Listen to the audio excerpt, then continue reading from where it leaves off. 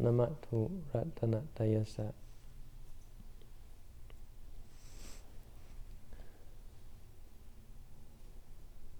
So today's talk, I thought I would go into some of the things which I think are considered to be fairly difficult for us to do away with, to give up, to let go of.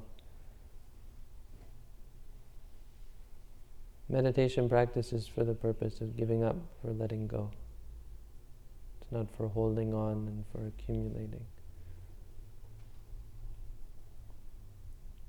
As I've often said, we live our lives like a person on the edge of the cliff, holding on to the edge of holding onto the side of the cliff,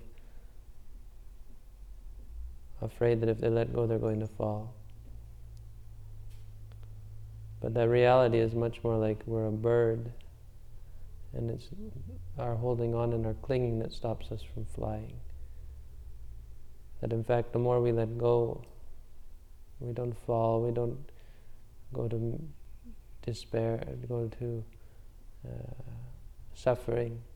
The more we let go, the more peace and the more happiness we have. We have examples of this. In ancient times we have examples, in modern times we have examples. We have examples of people who give up their lives for good causes. People who give up all luxury and all security for the cause which they believe in, for good things which everyone sees as good. And we see that in fact it's these people that are able to accomplish the most. We have as examples, for instance, Mahatma Gandhi, whose simple living was an inspiration to the people of India and allowed him to become the leader of the Indian nation. Because he gave up so much luxury and so much of his attachment. We have the Buddha as a very good example in ancient times. Even before he was the Buddha, he told stories about his past lives where he had been born in so many different lives where he gave up everything. He gave up his kingdom, he gave up his wealth, he gave up everything he had. He gave up everything till he had to live in the forest and live off of wild fruits and roots and live in great difficulty. But it was the great difficulty that brought him this great peace and happiness. It was the having given up everything. In so many lifetimes he was able to give up everything, including his own life. And look at us here where we're unable to give up even very small things most of the time. When we lose money or when we lose possessions, how distressed we become. When we lose relatives, when we lose friends, how sad and depressed and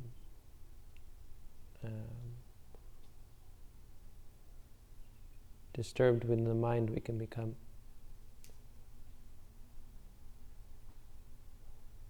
And we don't realize that we've died and been born and died and been born countless times. And we've cried and we've cried and we've cried again and again and again. We don't remember any of this. Look at us, we're thinking that all we have is this one life and all of the people around us are so real.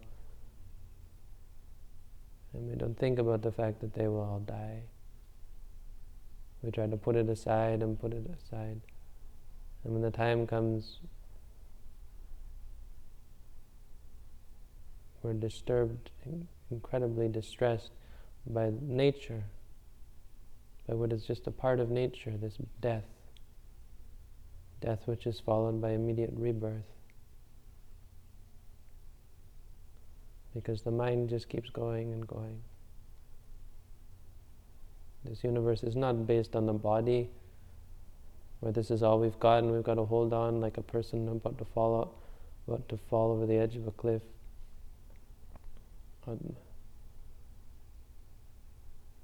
It's based on the mind, and it's like a bird. This mind is flying, and we're holding on, and we never fly anywhere. We never get anywhere.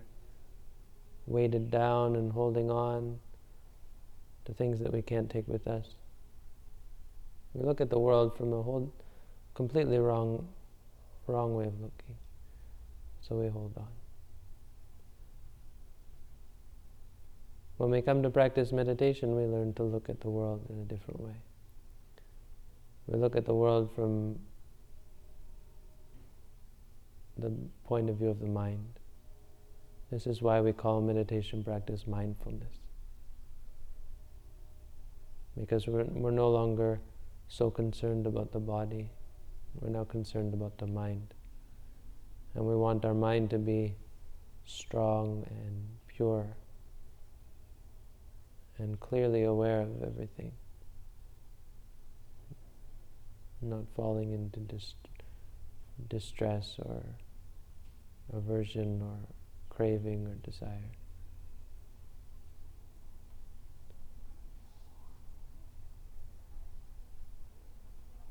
The Lord Buddha said that the 4 foundations of mindfulness are like the pasture ground of a meditator, of someone who sees the dangers in clinging and holding on, someone who wants to become free from suffering.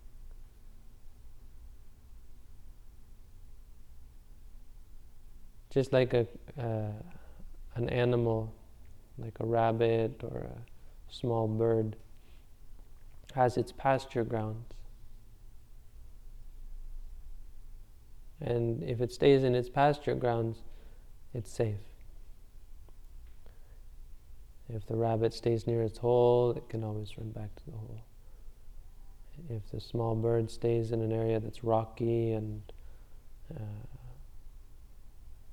with holes and with crevices, then it's safe. But when any one of these small creatures, mice or so on, go out into the open where they're not in their own grounds, their own feeding grounds, then they can be caught up by an eagle, or they can be caught up by a larger animal, hunting animal.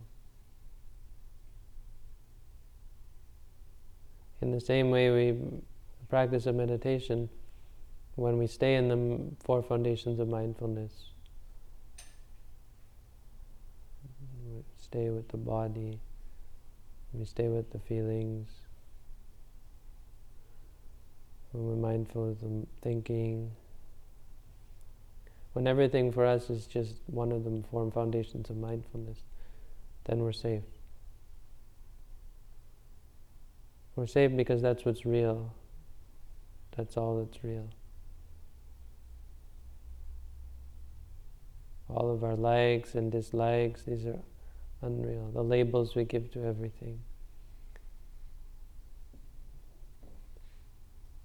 These things are unsafe. When we give labels to things, as good, as bad, as better, as worse, as me, as mine, as under my control. Even our own bodies, when we treat our body as me, as mine, this is where suffering comes from. Then they say Mara can have a chance.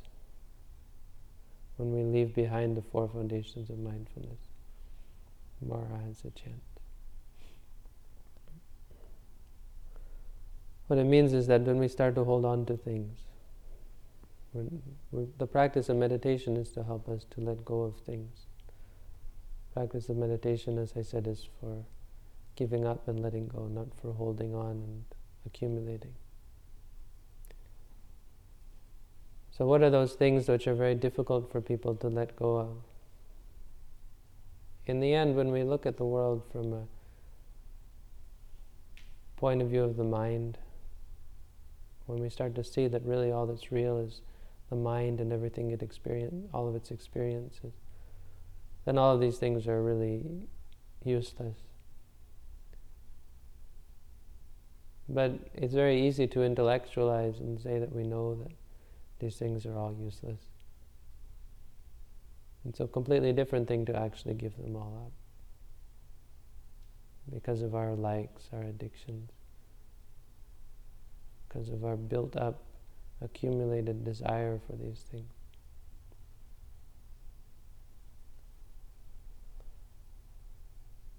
The first one is our home. This is something which people have a very difficult time giving up.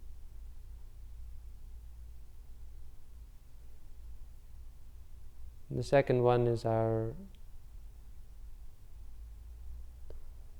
supporters, people who support or take care of us. This is something which is very hard to give up. The third one is our gains, our money and our treasure, our wealth. Wealth is something that is very difficult for people to give up. The fourth is our friends, our group, our social network.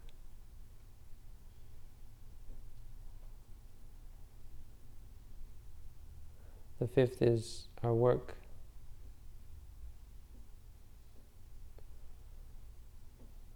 Number 6 is travel. Some people, most people, have a very difficult time when they're not able to go here, go there.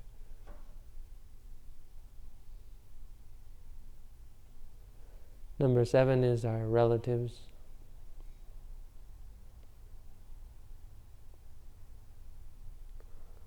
Number 8 is our sickness. Sickness is our health. It's very difficult for people who are sick to be able to let go of these things. Number 9 is our learning.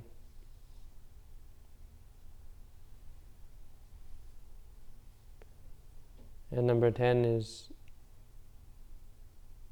our mental abilities, our mind power,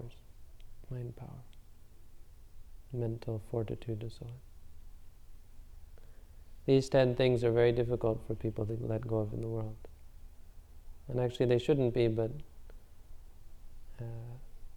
if we don't talk about them and if we don't start to analyze and to go over them again and again and be very mindful of our attachment again and again to these things, they can be very difficult for us to give up.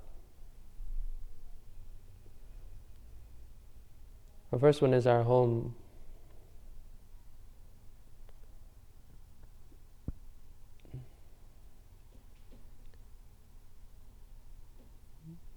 People think that somehow you need to have a big home, you need to have this.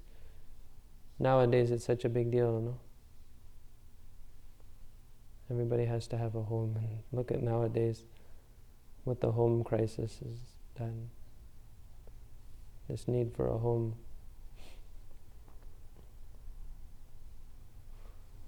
There was a time in America where not having a home was considered to be hip, was considered to be a great thing, wandering. I think nowadays you probably still find some people doing it. There's a story, if you know the story of Thoreau. He was a man who went off into the woods and built his own house for almost nothing. And he remarked that most people spend most of their lives simply acquiring a home. And they don't ever become the owners of any home until they're very old, if ever. And so they live slaves to banks and to businesses because trying to pay for their extravagant homes.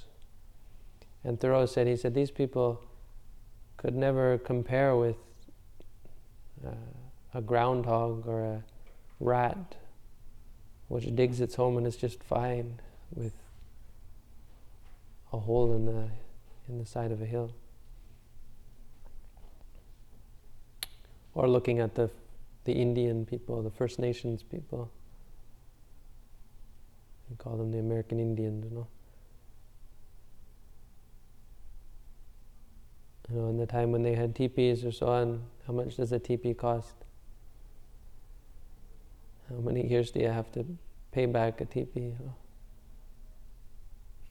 Anybody ever take out a teepee loan?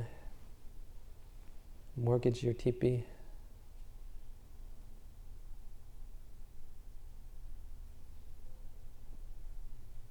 Nowadays it's very difficult.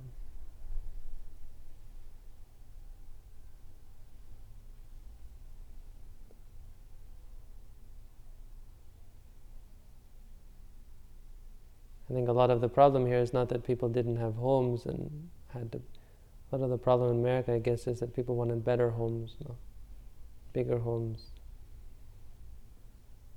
You see a lot of people in America resorting to these mobile homes, which I think is really a great thing. I think it's a great thing for a spiritual person to own nothing more than a mobile home.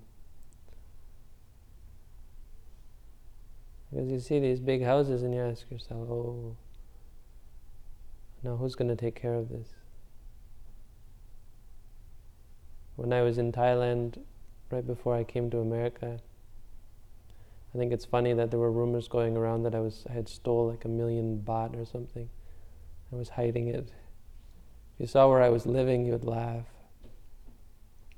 I wonder where I was hiding the money. The floor is made of dirt.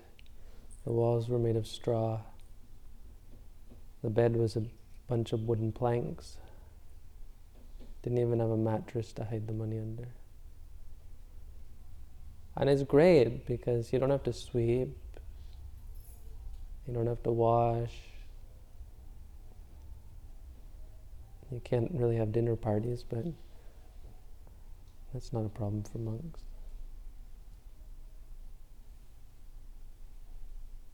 The homeless life is something very special. I don't suppose that everyone here is going to leap at the opportunity to become homeless. But it's funny how we find this such an attractive thing to have a home. And what it does is it makes us always worry about our home. We're always worried and concerned and always having to take care. And when people who come here to practice, but it's funny really to think, it seems so normal, but kind of as a monk, I suppose I have to laugh inside. When people come and tell me they have to go back and check on their home, like as though it were a child or something. But it's true, they have to.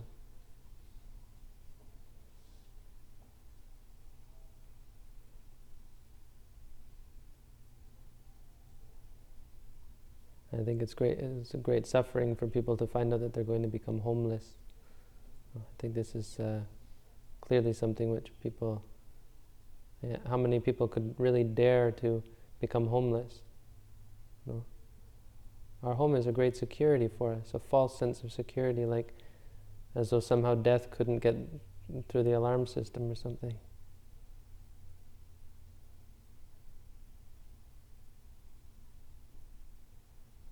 We live in our houses, We don't really live in the world anymore. Not in olden days, or even in Thailand, some places in rural Thailand where they live in the barest huts, and then they're all living in a communal area. We don't even see our neighbors, the people right next door, we don't really even know them. This is, I think, a dangerous trend, in modern society. We don't live in the world anymore. The world, and as a result, how's the world becoming hotter? We're afraid to go outside because of getting skin cancer, pollution. You can't go for a run. Don't you dare go for a walk. You get lung cancer. It's funny that it's exactly our inability to bear these things that's making the world worse and worse. Because as we can't bear with heat, we have to turn on air conditioning, or air purification, or so on. As we can't bear to live in the world, we have to build these shells, which cost incredible amount of money and resources. We can't bear to walk anywhere, so we have these cars. Americans are kind of funny in this way. I don't think it's so big a deal in Canada, but I suppose Canadians are guilty of it as well. But Americans really like their cars. And you've got this carpool lane, and it's amazing to me. Coming from Thailand, if anyone's been to India, then you should laugh out loud at America. Because in India you have these little minibuses that could seat maybe, say, maximum 10, I think even less, 10, 12 people maybe. And there's about 50 people on the thing. I literally on the thing. If you've ever been to India, you know what I'm talking about. They're all over the roof, the walls. It's like you can't believe, if you're from America, you can't believe that these people can actually do that. And in America, they have these carpool lanes, and there's maybe one or two cars, and you're wondering, well, why don't people use the carpool lanes? You look around, and they're all one person per car. Oh, it's amazing, really. Thailand is really fairly moderate, not compared to India. India is incredible. But even in Thailand, you see 3, 4 people on a motorbike. Americans would laugh out loud. We'd yell at them if they did that. It's against the law here, I bet. You got the kids standing at the front, the toddler standing in the front, and the mother, then the older kid, and then the father at the back driving, or so on. And they're on a motorbike. I mean, they're saving gas. This is how they save gas. And here anyway, this all has to do with there's an incredible attachment to our shells. People have attachment to their homes. So happy to get back home and sort of forget about all the suffering that exists in the world. I think in the end it is, I'm not going to be so arrogant as to assume that most people should become homeless, but it is interesting that we have to see the world from a physical point of view and find our security outside. The home is something very different. It's very difficult to become homeless, to become a monk or a nun or so on. Something that's very difficult to give up. You always want to go home. This is the first one. The second one is our supporters. I think this is more directed towards monks, but sometimes we have a good support group or so on. For instance, our parents are supporting us. This is always, when you become a monk, it's always something you go back to. When everything goes bad and no one loves you, you still always think, I want my mom. I want my dad. And you think about calling your parents and then you say, no, don't be stupid. They're just going to tell you to disrobe.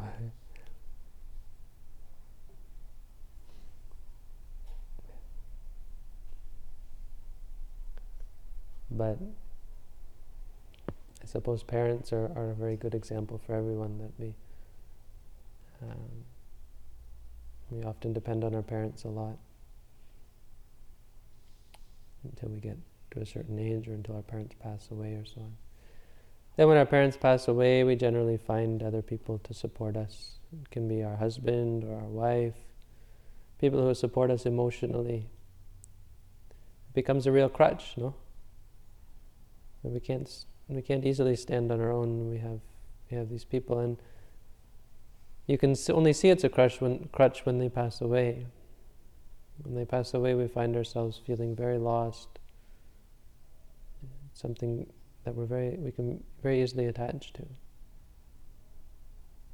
Something that it's not easy to find someone who can stand on their own 2 feet. Monks are a very good example. Many monks become very much attached to their supporters.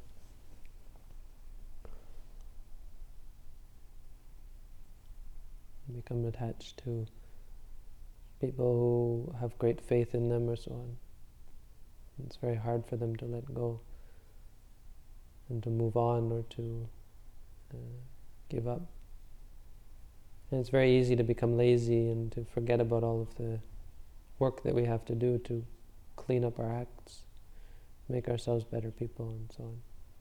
You don't have to make yourself a better person if everything's comfortable, no? It is possible to be comfortable as a very bad, evil person even, for some time. And what does it take? It takes things like this. You need a good home and a good security system, and you need a good support group, and even the mafia, no? They get by fairly well. But all of us are guilty as well. We have all these crutches that we fall back on. Some people, they can't even come to practice because they're so attached to their home. No? I think we've had a few people like that who had to get over this, get over their attachment to their homes. Some people even to the point where they want to come and practice and then go home and sleep at home or so on. They can't sleep anywhere else. What a very strong attachment, no? It's amazing how the mind can hold on so strong. And you think about it, what's such a meaningless thing in the face of eternity, in the face of the samsara that we live in. We all have to die. We all have to get old. What are we doing? Holding on like miserable creatures. The Hindus love this because they say, you are God.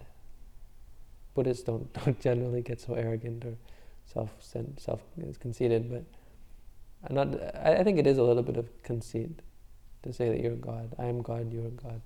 But they get around it. The Hindus they have their own understanding. Buddhists, we don't say that.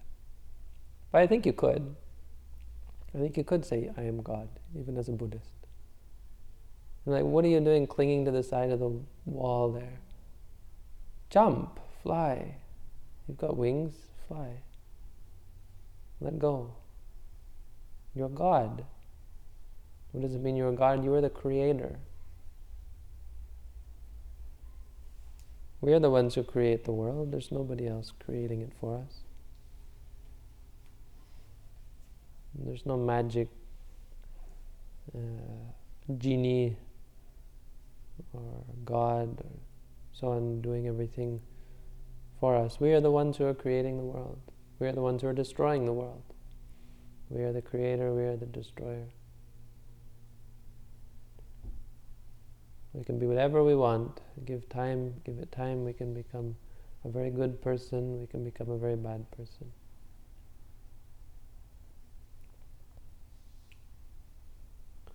Anyway, we hold on to such silly things. The third one is our wealth. Holding on to our wealth. It's funny, you hear about people who have burglaries, no? They keep keeping all these things keeping all these valuable things locked up in a safe.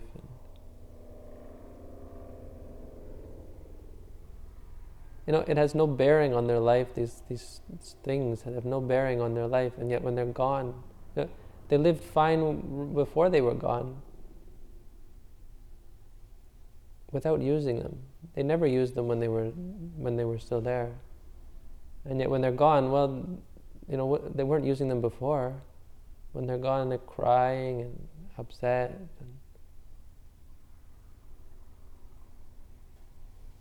All of this wealth is meaningless in the end.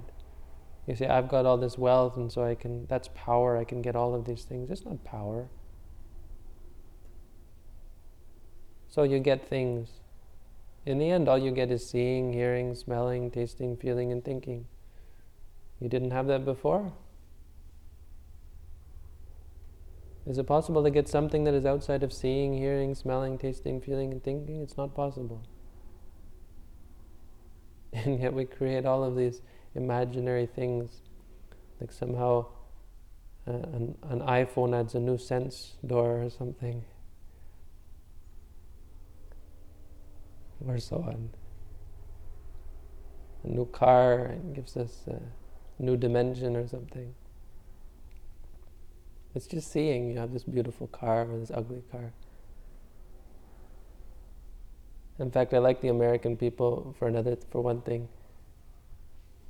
Some Americans are so, unconcerned about their vehicles. It can be all smashed up and fenders falling off, and just drive it. This is nice. Nice to see. People who are not concerned.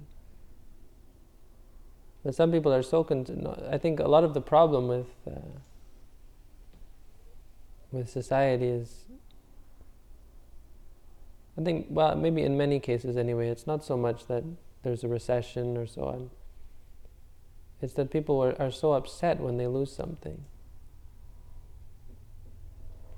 We have to have this certain... Wealth is incredibly addictive.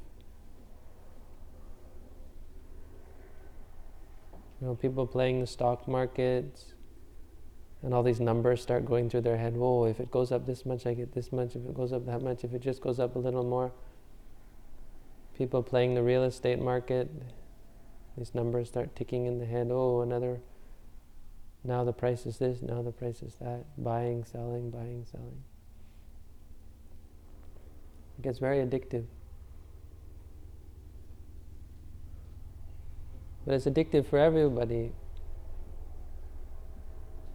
The main reason a lot of people can't become full-time meditators or so on is because they're afraid of the insecurity. They're afraid of losing their security, of having to give up money. Again, they're afraid of falling.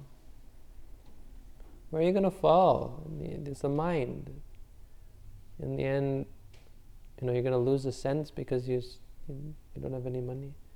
In the end, you're just still seeing, hearing, smelling, tasting, feeling, thinking. This is living life.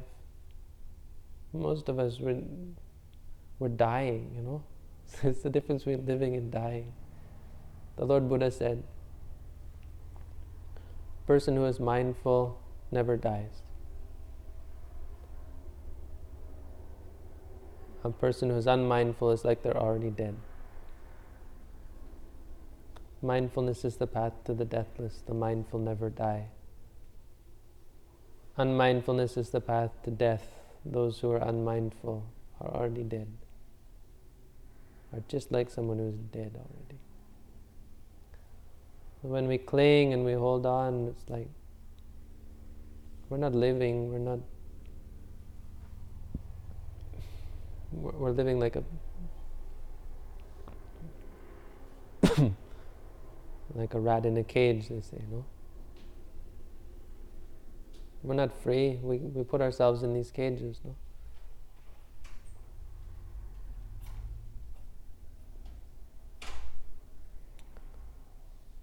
So wealth is something which people attach to very strongly. Number 4 is our friends. Friends can be a very strong attachment, no? Easy to see. This one doesn't need any explanation.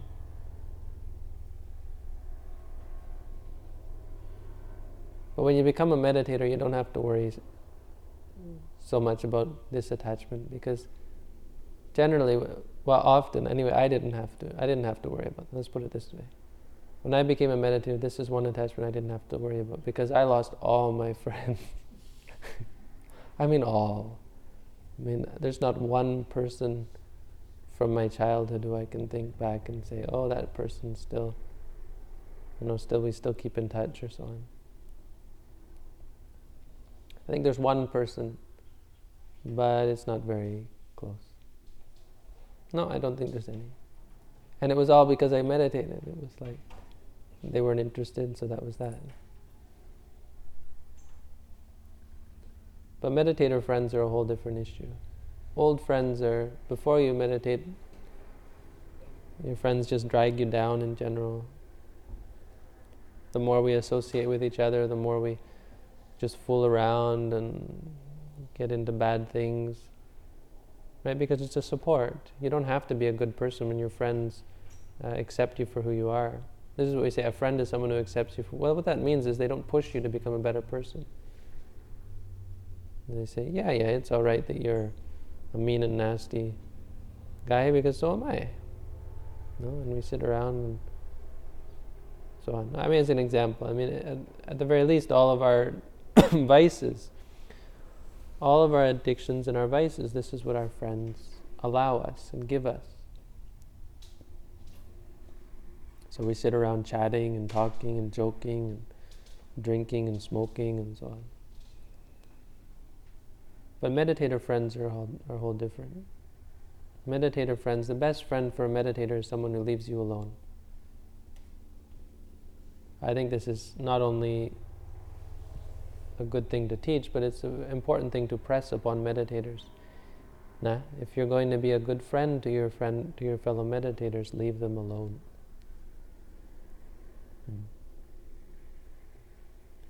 Because the more you get caught up and involved with them, the more trouble you're going to create for their meditation. Meditators don't need anything. They don't need friends. They don't need encouragement.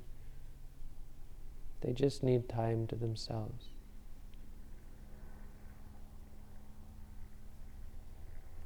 And a teacher. Maybe you could say the best friend for a meditator is their teacher. And you should say this because this is what the Buddha said. This is what is said in the scriptures. He said the best friend we can find is someone who teaches us. But that's fine, because the teacher generally just sends you off to meditate. A meditation teacher is someone who knows better than to get caught up in meditators' affairs, because they've been there already. For all of us, if we haven't been there already, we shouldn't try to get involved with meditators at all. We're meditating, they're meditating, we shouldn't interfere with their meditation at all. You don't say, oh, they look a little bit stressed out, let's go and, chat it up for a bit, thinking that somehow that's going to help them out.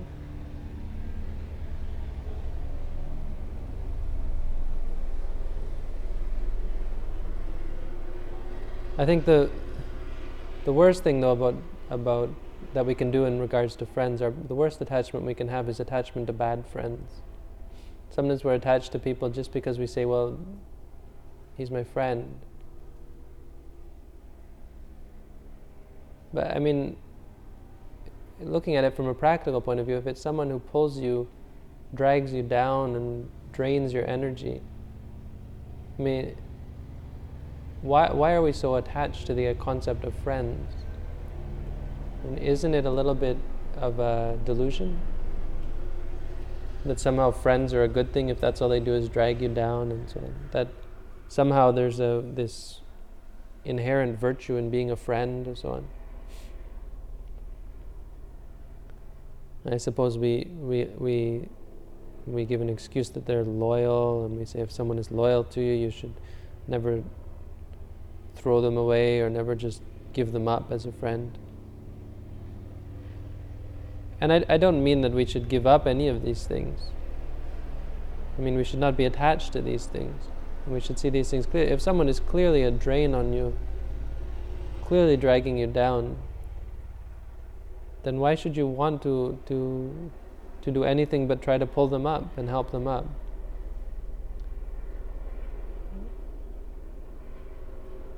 And when and if you can't help them up and pull them up,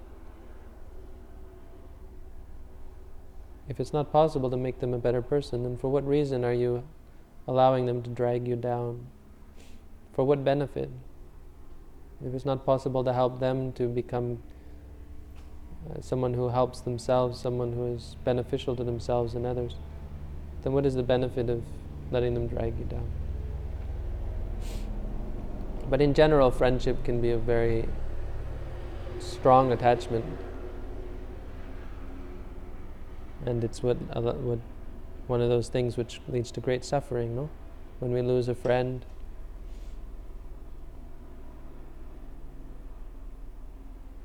I think it's hard for most people to see this. They see this great importance in friendship.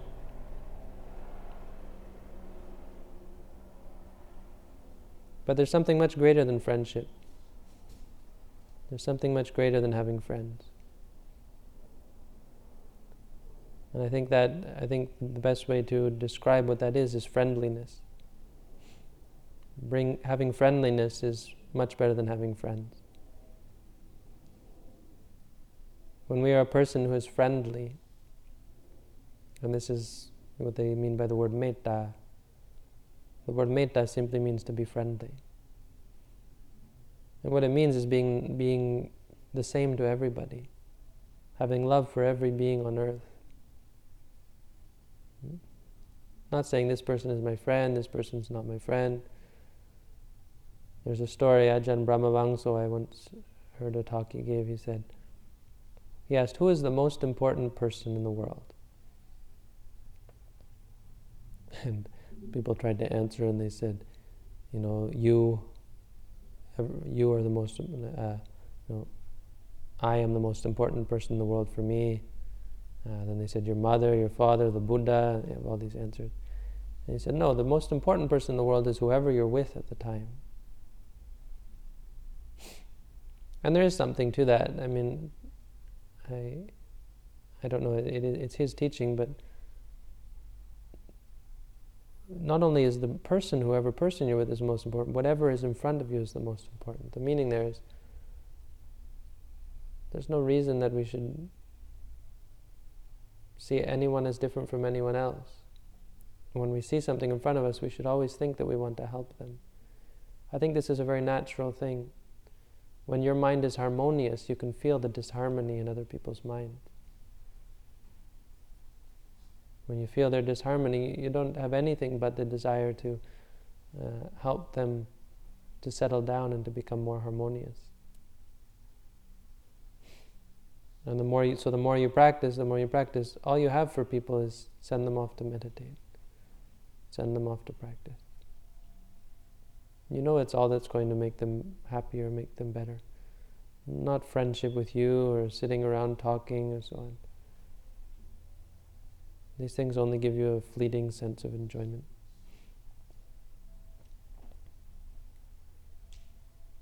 Oh, I'm going on. This is number 4. Number 5 is work. Some people become very attached to their work. So here we learn to give up work. These are workaholics, no? People have to have work. This is something that often gets in the way of meditation. Work. Some people have one job, it's not enough, they take another job. Some people are retired. Well, when I'm retired, what am I going to do? So they go and get a job. Work. We have to be doing something all the time. Meditators come here and then, wow, what are they going to do? So they do some sweeping. And sweeping's finished, then there's still time, so then they do some mopping. And the mopping's finished, so now it's time to wash the whole bathroom, scrub the bathroom. And then it's time to wash your clothes, and time to have a shower in the morning, and then a shower in the afternoon, and then a shower at night. This is something that's very difficult for us to not be busy, no? People who come to do the meditation course, they find themselves itching to get back to their work, thinking about their work, what they're going to do when they go back to work. People live for their work, some people, no? Live for something. We all live for acting, for doing. We get caught up in meaningless, pointless things. In fact, if you look at most of the work that we do in this world, it's pointless and meaningless. We're working for other people, and often for things that are not going to make them a better person. And we work, and look at how much energy we put into this work. This is something that's very difficult to let go. It goes part and parcel with not being able to let go of wealth. We think that if we have more money, if we just get a little more money, then we'll be happy. If we just get a little more of this, a little more of that, then we'll be happy. When we could be living very simple lives, living out of a motorhome. I still think this is a great idea. Living out of a motorhome. There was a woman who, everyone knows the woman who used to live out of a van, probably still lives out of a van out somewhere. I think she had a little bit of mental problems, but I mean, on the surface, it's kind of a neat idea, living in a van. But you can go wherever you want and work the odd job. You got a little bit of money, enough to eat enough to live, maybe eat 1 meal, 2 meals a day. I think apart from becoming a monk or a nun, I think that's probably a good second bet, is to just be homeless, wander. But can't compare to becoming a monk, no? I'm just talking here, just talking about some of the things that we hold on to, and in the end just trying to help to realize we're not who we think we are. We think this is my name, this is my occupation, this is my education, this is my status, this is my wealth, this is my citizenship, this is this. And we've got this whole identity built up around nothing, around illusion. In the end, we're all the same. Someone who has nothing is the same as someone who is rich and famous. In fact, often the one with nothing is much better off. They have much less to worry about. So helping, wherever level we're at, whatever ability we have to let go, this is our chance, now that we're born as human beings. You're born as anything else, and you don't have anything. You're born as other animal. You don't see dogs or cats accumulating much.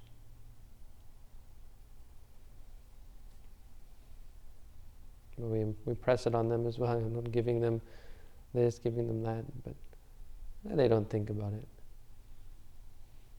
Look at us. We've been given this chance, born humans, where we can really cultivate these states of strong mental fortitude, mental ability, where we can purify our minds and make ourselves very, very incredible beings, and yet we're worse off than the animals. Look at them, they're free to do what they want. And we've got all these worries and cares and bills and so on. Helping to let go of some of these things, I think, is a good thing. So we're at 5 now, no? Number 6, travel. Now, contrary to popular opinion, being homeless is not just about traveling. And it's important to stay put. It's important to try to stay put, actually, as much as you can. That when you travel, it shouldn't be like a hobby or a vacation that you're traveling. Traveling is to get from point A to point B.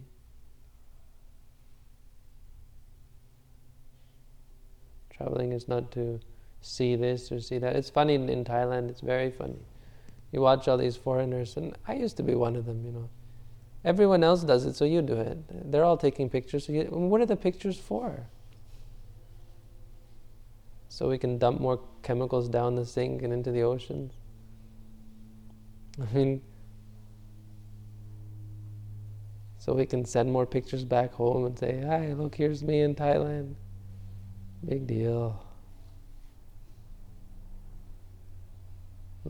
My teacher, he said, I feel so sorry for all of these foreigners who come to Thailand. All they do is look and look and look. And they have no end just looking and looking and seeing and seeing. And they never think to look inside. Just looking outside at things around them. They never get enough.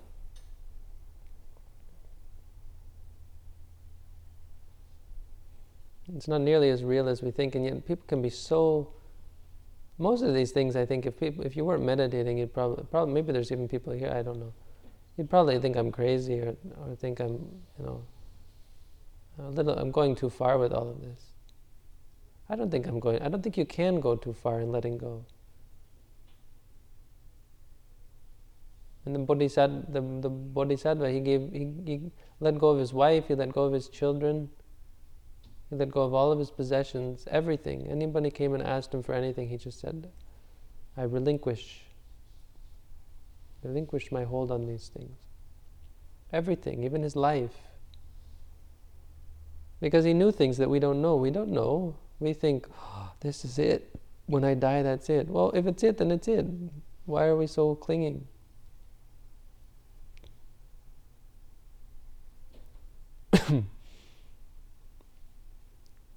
We think that somehow all we've got is all of these things, and it's such a miserable sort of existence that really, if that's it, man, it kind of belittles the magnificence of the whole of reality to say that all we've got is about 70, 80 years of drudgery, and that's the universe.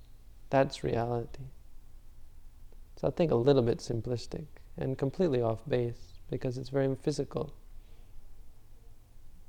And we know from meditation, for ourselves, we can see clearly that the universe is not a physical thing. The universe is based on the mind.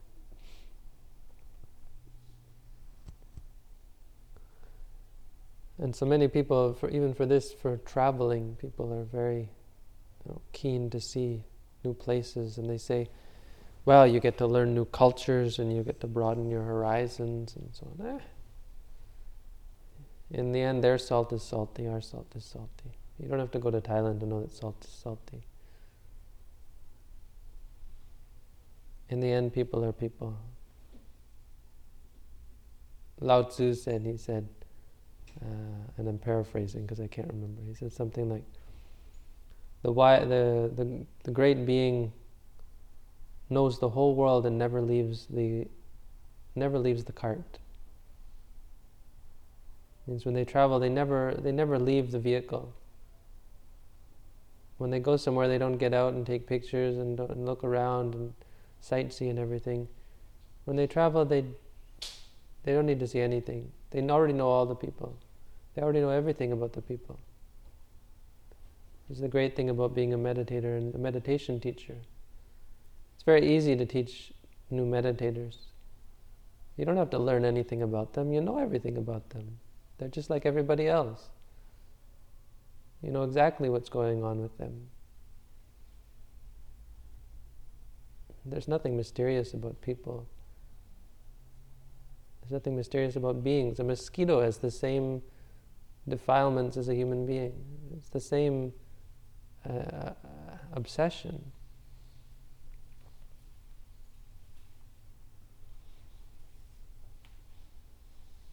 So this is an easy one to get attached to. Something difficult for meditators to give up.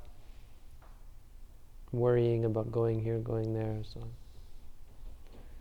Number 7 is relatives.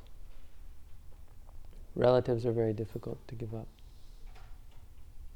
just like friends. I don't think I have to go into detail here. We're talking about many of the same things.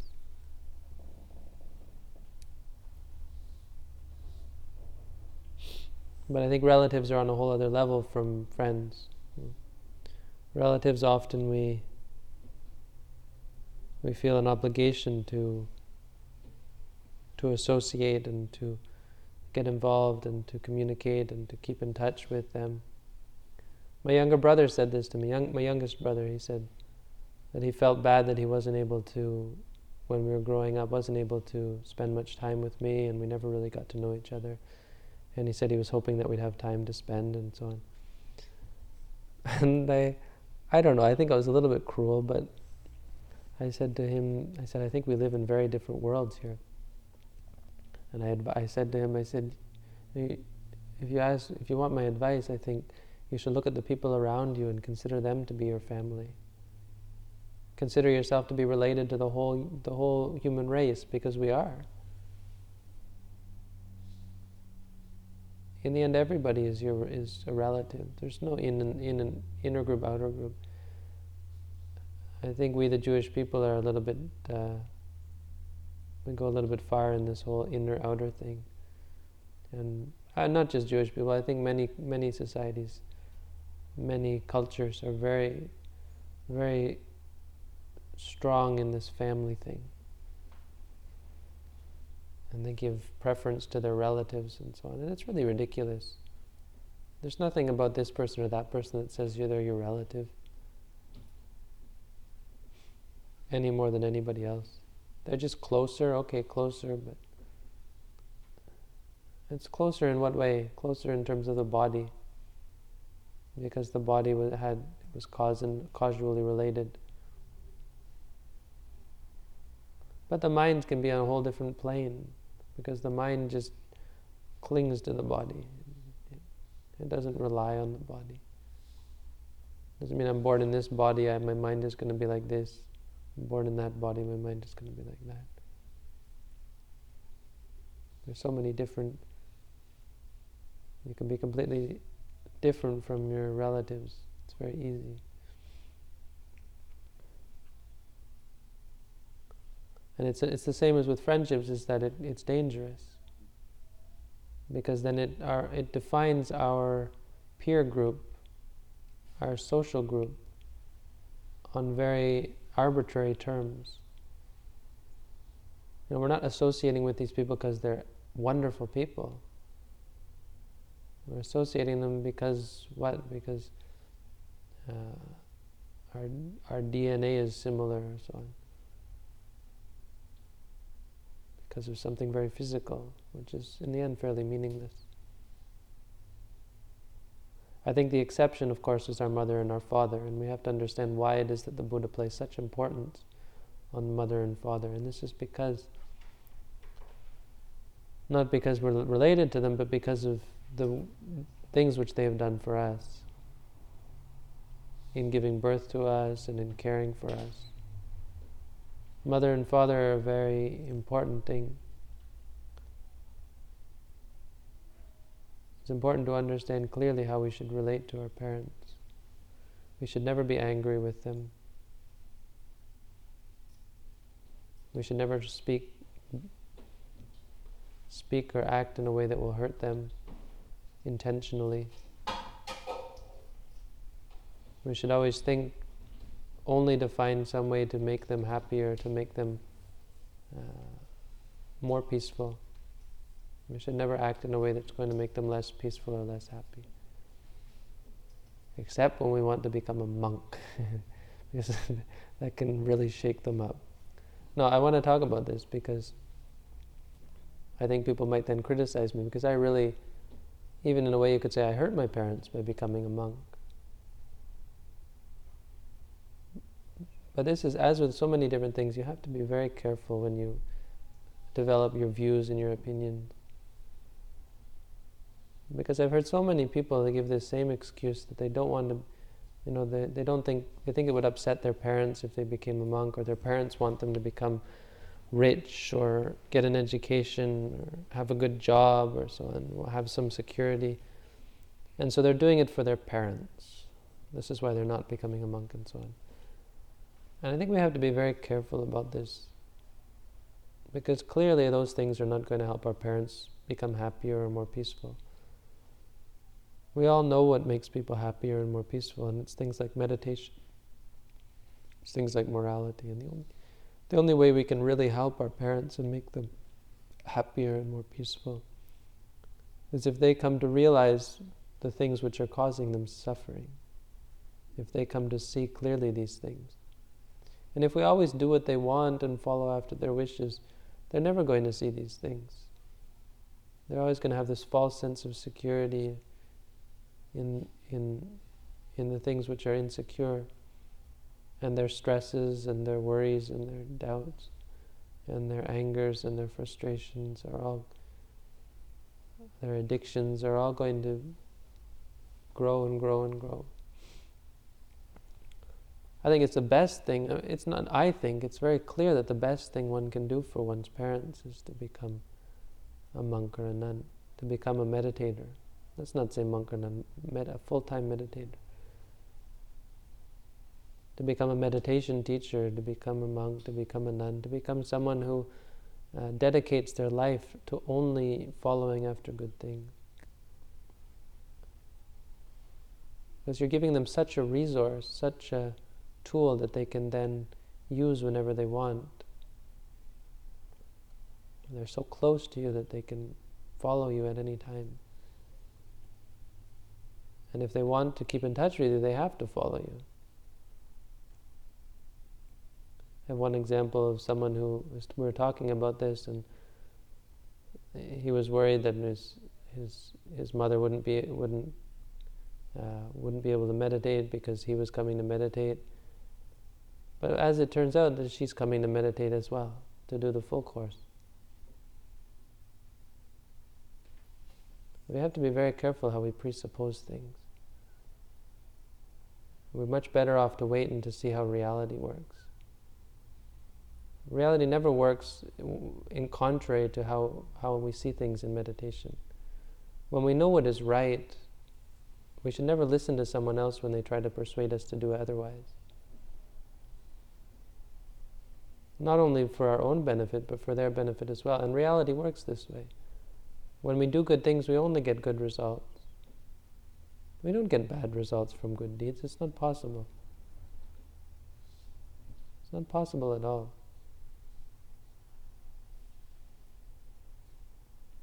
We should never doubt these things. I doubted these for a long time before I became a monk, thinking that I had to please my parents, until finally I said I was crazy. I wasn't getting anywhere. My parents were just getting older.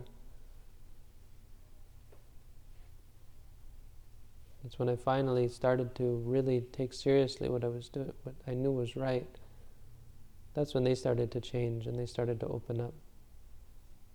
I think most of you will meet my mother if you haven't met her yet, you'll meet my mother when she comes. She'll be here on the 6th. She's coming to stay in the monastery, which I think is a wonderful, wonderful thing. Wonderful improvement, I suppose. This is number 7, no? Relatives. We should be very careful about how, this is, we get attached to our parents even. Have to do what they say and so on. You don't have to do what they say. Sometimes children know better than their parents. It's possible. Especially when it comes to themselves. Most often kids, not most often, it can happen that kids know better than their parents, because parents can obsess very much about their children and can be very irrational.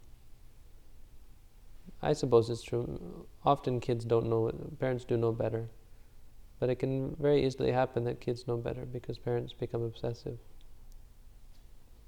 How many parents, they destroy their children by worrying and stressing and forcing this and that on them. It's not fair to say that parents know best for their children. Parents, they may know, but they're unable to communicate to their children. And through their stress and their worry and their fear, they can destroy their children, give them neuroses and addictions and obsessions and All sorts of mental sicknesses can come because parents are unable to let go of their children. Children are unable to let go of their parents.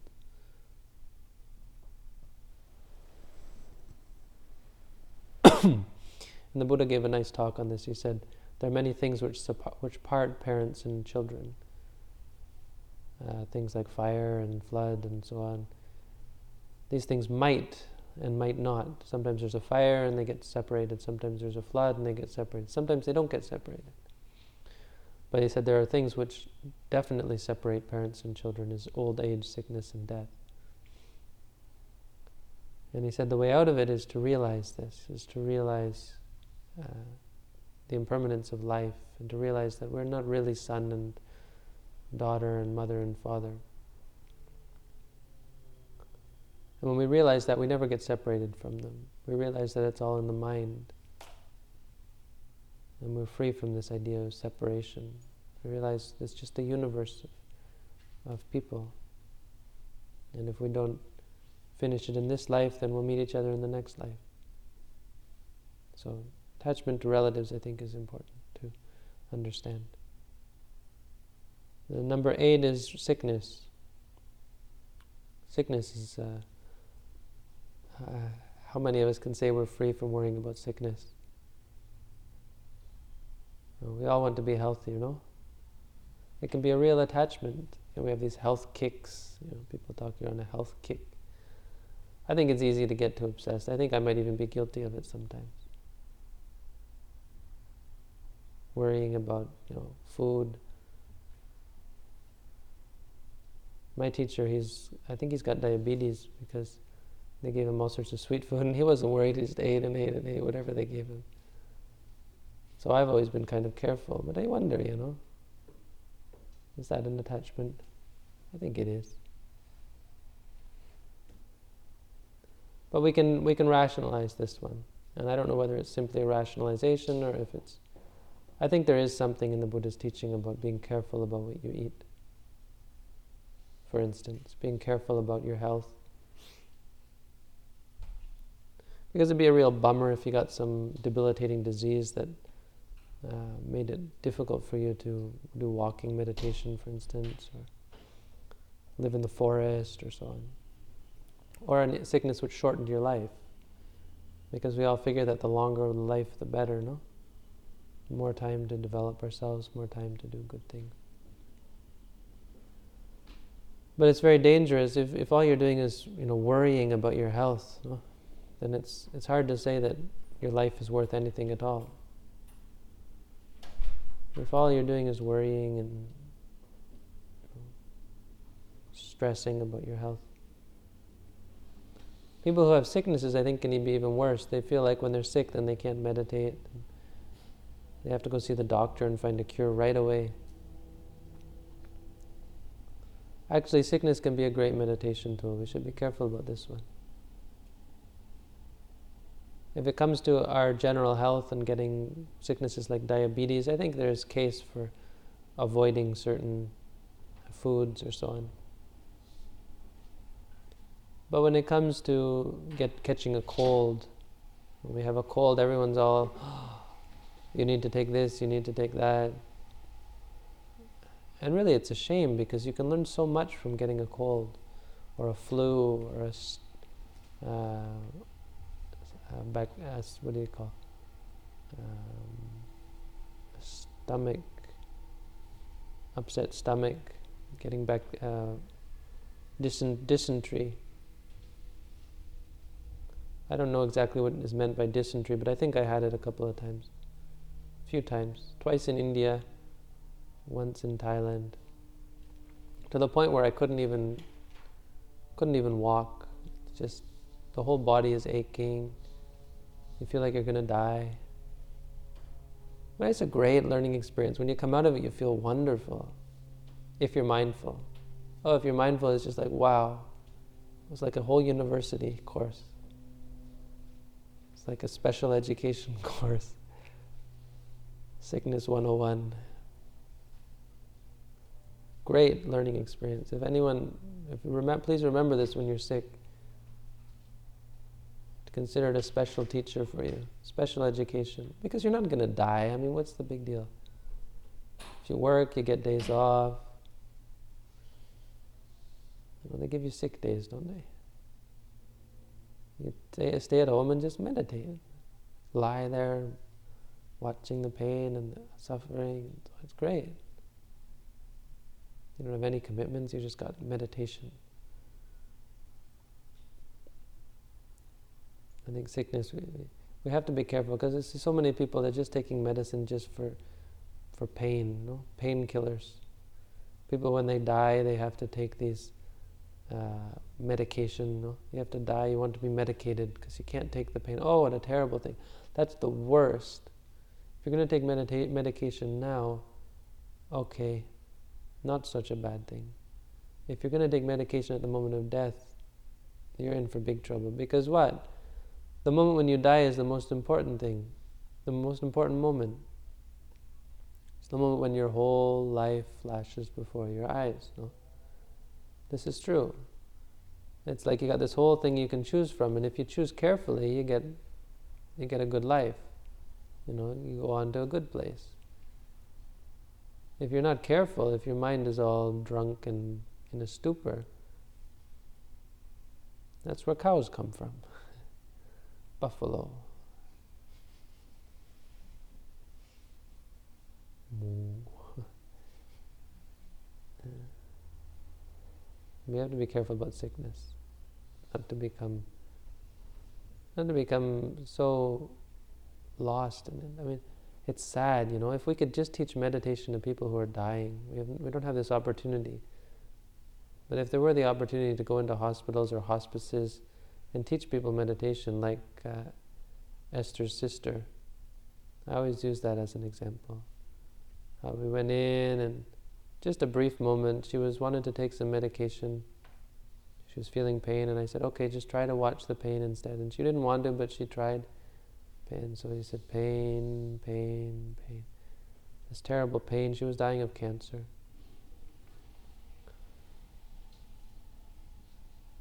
And then after saying pain, pain, and leading her through it, she fell asleep. She didn't have to take the medication. She did take it eventually. I mean, it wasn't that much of a, but I think it was a clear sign that this works. It's not difficult. If people just knew this very basic technique, very easy to do. It's amazing how much trouble we have teaching this, no? People come here and they want to fight with me and say, why do we have to say pain, pain, pain? I know it's pain.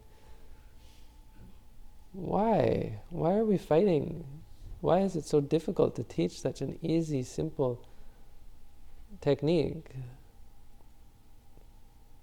It's amazing how thick our views are, how thick our delusion is. I always tell people, just be stupid, okay? Just come to me and be stupid and do whatever I say. That's better. It's easier. We've got such thick, so many attachments,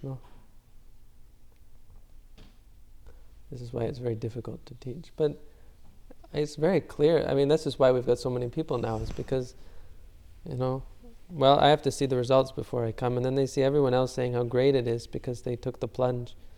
And I had to fight with them, and I fought with them, and finally they came through. And when they came through, they said, wow, it's really good. It's like green eggs and ham. Who has to fight with a guy to eat the green eggs and ham? Well, it's just green. I mean, there's no problem. Green, I don't want green eggs and ham. When he eats it, he's like, whoa, it's really good. And this is why now we have so many. This is just going to explode, I think. We have to have more and more people coming. Because it's really good. It really works. It's not fake. We're not deluding ourselves. People come in here and you can see they've got all sorts of attachment. They come out and they're just like normal. Like we're making people normal. And their face is so clear and they talk so rational and they're no longer full of suspicion and doubt and stress. You can see it in their faces when they leave. Okay, anyway, talking about sickness, no? Number 9 is study. Study is difficult for Buddhists. Many Buddhists like to study a lot. People like to read and read and read and read and like to think and think and think and think. We like to talk and talk and talk and talk. And it gets us nowhere. Again, as I said, meditators have to be dumb. Not too dumb. And I think there's some leeway for being smart. But we have to, because when we undertake meditation, it's a whole different kind of wisdom. It's not wisdom in the English sense of the word. It's knowing clearly, knowing thoroughly, knowing perfectly. But knowing really knowing. Not just knowing in an intellectual sense. That's not really knowing. Panya basically means really knowing, or knowing really, knowing truly. This is why it's actually wisdom, We don't realize that it's when we just say rising or falling, when we catch something for what it is, it's actually wisdom. It's actually panya in the Buddhist sense of the word. This is, I think, hard for people to grasp. We think that's stupid. If that's wisdom, this is useless. And it's sad that people just can't see the benefit of just that. It's sad that we can't see the benefit of just knowing the rising, knowing the falling of the abdomen. It's sad that we can't see that the three characteristics of impermanent suffering and non-self are right there. It's nothing intellectual at all. That the path to freedom is there. That Nibbana is right there.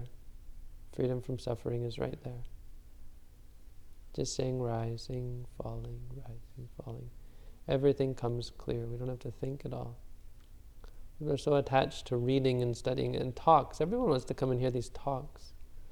And I'm all, today, what am I going to talk about? I have to find something else to talk about. When I took my practice, we had no talks. Once a day with the teacher, back to practice. That's it. In your room. 2 meals a day. At the meals we talked. We talked. And we got in trouble. Yeah, we got in trouble. And we ruined each other's practice. Definitely ruined each other's practice. My foundation course was not very fruitful.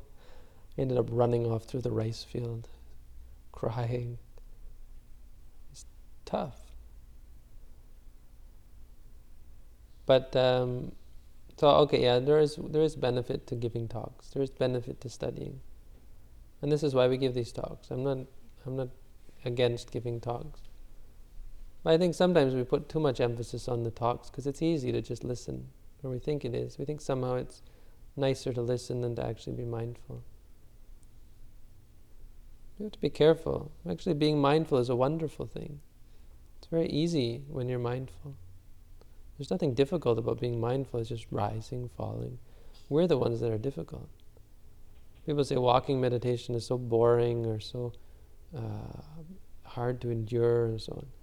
There's nothing hard to endure about walking meditation. It's wonderful. The problem is we're not really meditating. Our minds are everywhere. We're not very good at it. Let's put it that way. We have to work hard. Work hard just to do something that's very easy, Because we're used to everything being so difficult. Used to everything being so complicated. That's it. The mind is too... Our mind is not built for such a simple, pure activity. We have to put aside our learning when we practice meditation. We shouldn't think that somehow learning is going to make us enlightened. We have to put it in its place. Most learning, actually, in terms of meditation, is much more useful for a teacher. And as soon as you become a teacher, you have to do a lot of learning. You have to do a lot of studying. But for a meditator, you don't have to study anything. You learn a little bit about how to be mindful, what are the 4 foundations of mindfulness, how to do walking, how to do sitting. That's it. Come to see the teacher every day. Listen to the teacher's advice. That's it. You don't have to study the Tipitaka. You don't have to get a master's degree in Buddhism or so on. It's a whole different issue. Some people just like to listen to the Dhamma all the time. listen to these talks, but you have to be careful because you listen to this teacher, he says one thing, listen to that teacher, she says another thing, and in the end it's like getting directions to the same place from all different locations. So when I'm over here and I tell you to go this way, and he's over here, he tells you to go that way, now how is it useful to you? It's not comparable to you yourself. When you're with a teacher who can tell you, oh, so you go this way, where they know where you are. It's easy for teachers give talks. They give talks often based on the circumstances at the time. You have to be very careful not to use as a substitute listening to the Dhamma or reading the Dhamma. Even the Buddha, if you read the whole Tipitaka, you think, oh, yeah, that's very important for being a meditator. But the truth about the Tipitaka is it's talks that the Buddha gave on occasions to specific individuals.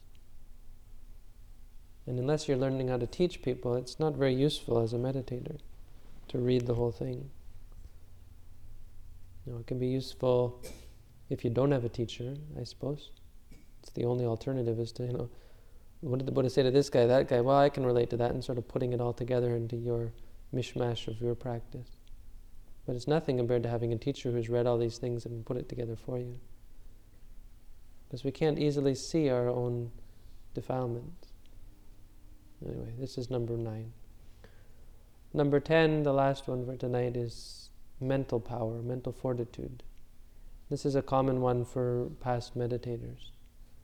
People who can't give up states of peace and calm. People who can't give up their special experiences, being able to talk to birds or so on. Meditators, she can talk to birds. No, not talk, listen to birds, hear what birds are saying, and she knows what they're saying. Was that really part of meditation? I mean, it's neat. I think it's really cool, actually. But you see how it can be such an attachment, no? You have to be very careful.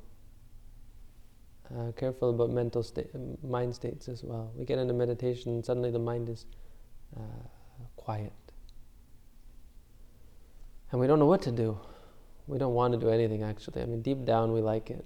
And we think, this is where it's at. But up on top we say, oh, I don't know what to do. I can't acknowledge anymore. Meditation just disappeared. Okay, I guess I better just enjoy it. Enjoy the peaceful sensation. Well, the truth is we're attached to it. There's a liking there. Very subtle sort of liking. It's called nikhanti. It's one of the 10 vipassanupakilesa. So when we feel peace, we also have to say to ourselves, peaceful, peaceful, or calm, calm. Or quiet, we say to ourselves, quiet, quiet. Don't delude yourself into thinking it's something special. There's nothing in this universe that can escape the 3 characteristics. There's nothing you can possibly experience in this universe. We're not talking about, the only exception, of course, is nibbana, or freedom. That's the only thing outside of the universe. What we mean by the universe is everything except nibbana, nirvana. There's nothing except for nirvana which escapes the 3 characteristics. And nirvana only escapes 2 of them. It doesn't escape the non-self one. But it does escape the impermanence one and the suffering one. There's nothing else in this universe that can escape impermanence, suffering, and non-self. So whatever special experience we get in meditation, it's not really special. I had fun with one student. She knows who she is. All telling me all about these wonderful experiences. I say, oh yeah, you saw that? So you say seeing. And then I went here and there. Oh yes, you say seeing. Oh, and I heard this and heard that. Oh yeah. So hearing. In the end, no matter what special experience, this is what has to be impressed upon the meditator. It's not special. It's only seeing, hearing, smelling, tasting, feeling, or thinking. It doesn't escape these 6. It doesn't escape the 3 characteristics. It doesn't escape impermanence. It doesn't escape suffering. It doesn't escape non-self. Doesn't escape impermanence means it's impermanent. Doesn't escape suffering means it can't satisfy you, because it's impermanent and unstable. And it doesn't escape non-self because you can't control it. You can't force it to come whenever you want and go whenever you want. So even magical powers, the ability to read people's minds, or read birds' minds, or see through your ears,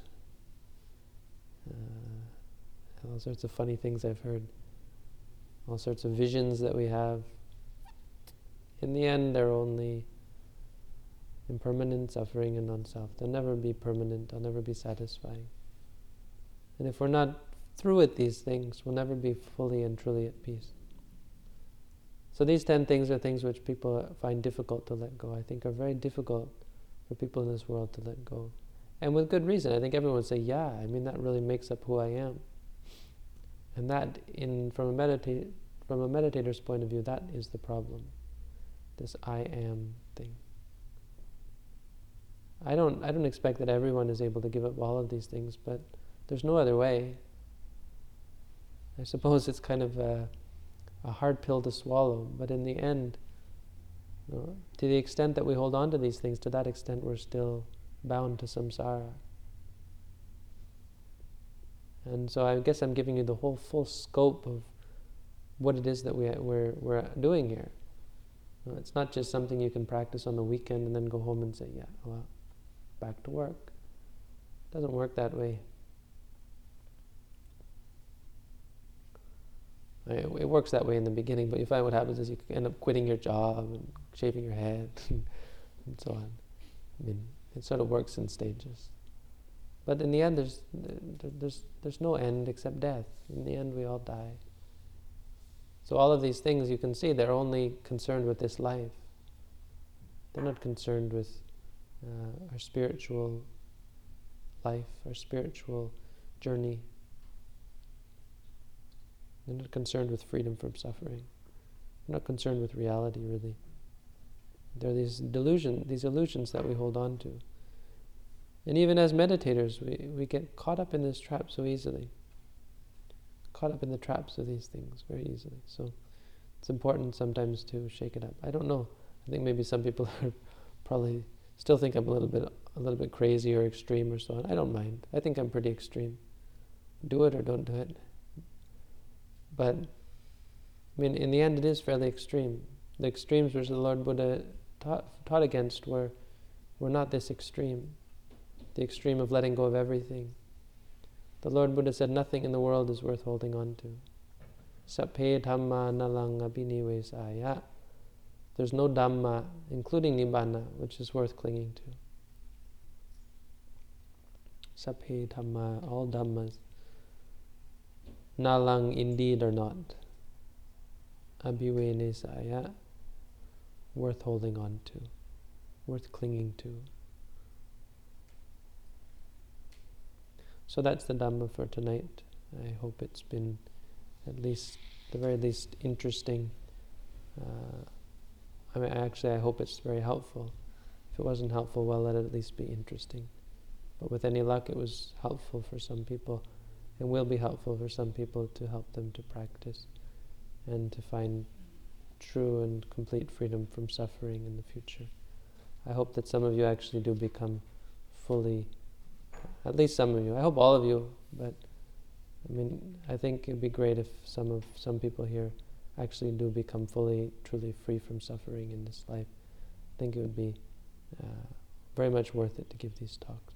I'm very happy to give these talks, and I thank you all for listening. And I hope you all are able to, if not in this life, then in the lives to come, able to find true and complete freedom from suffering. And may you all develop and progress well in the practice. Thank you for listening. Have a good night.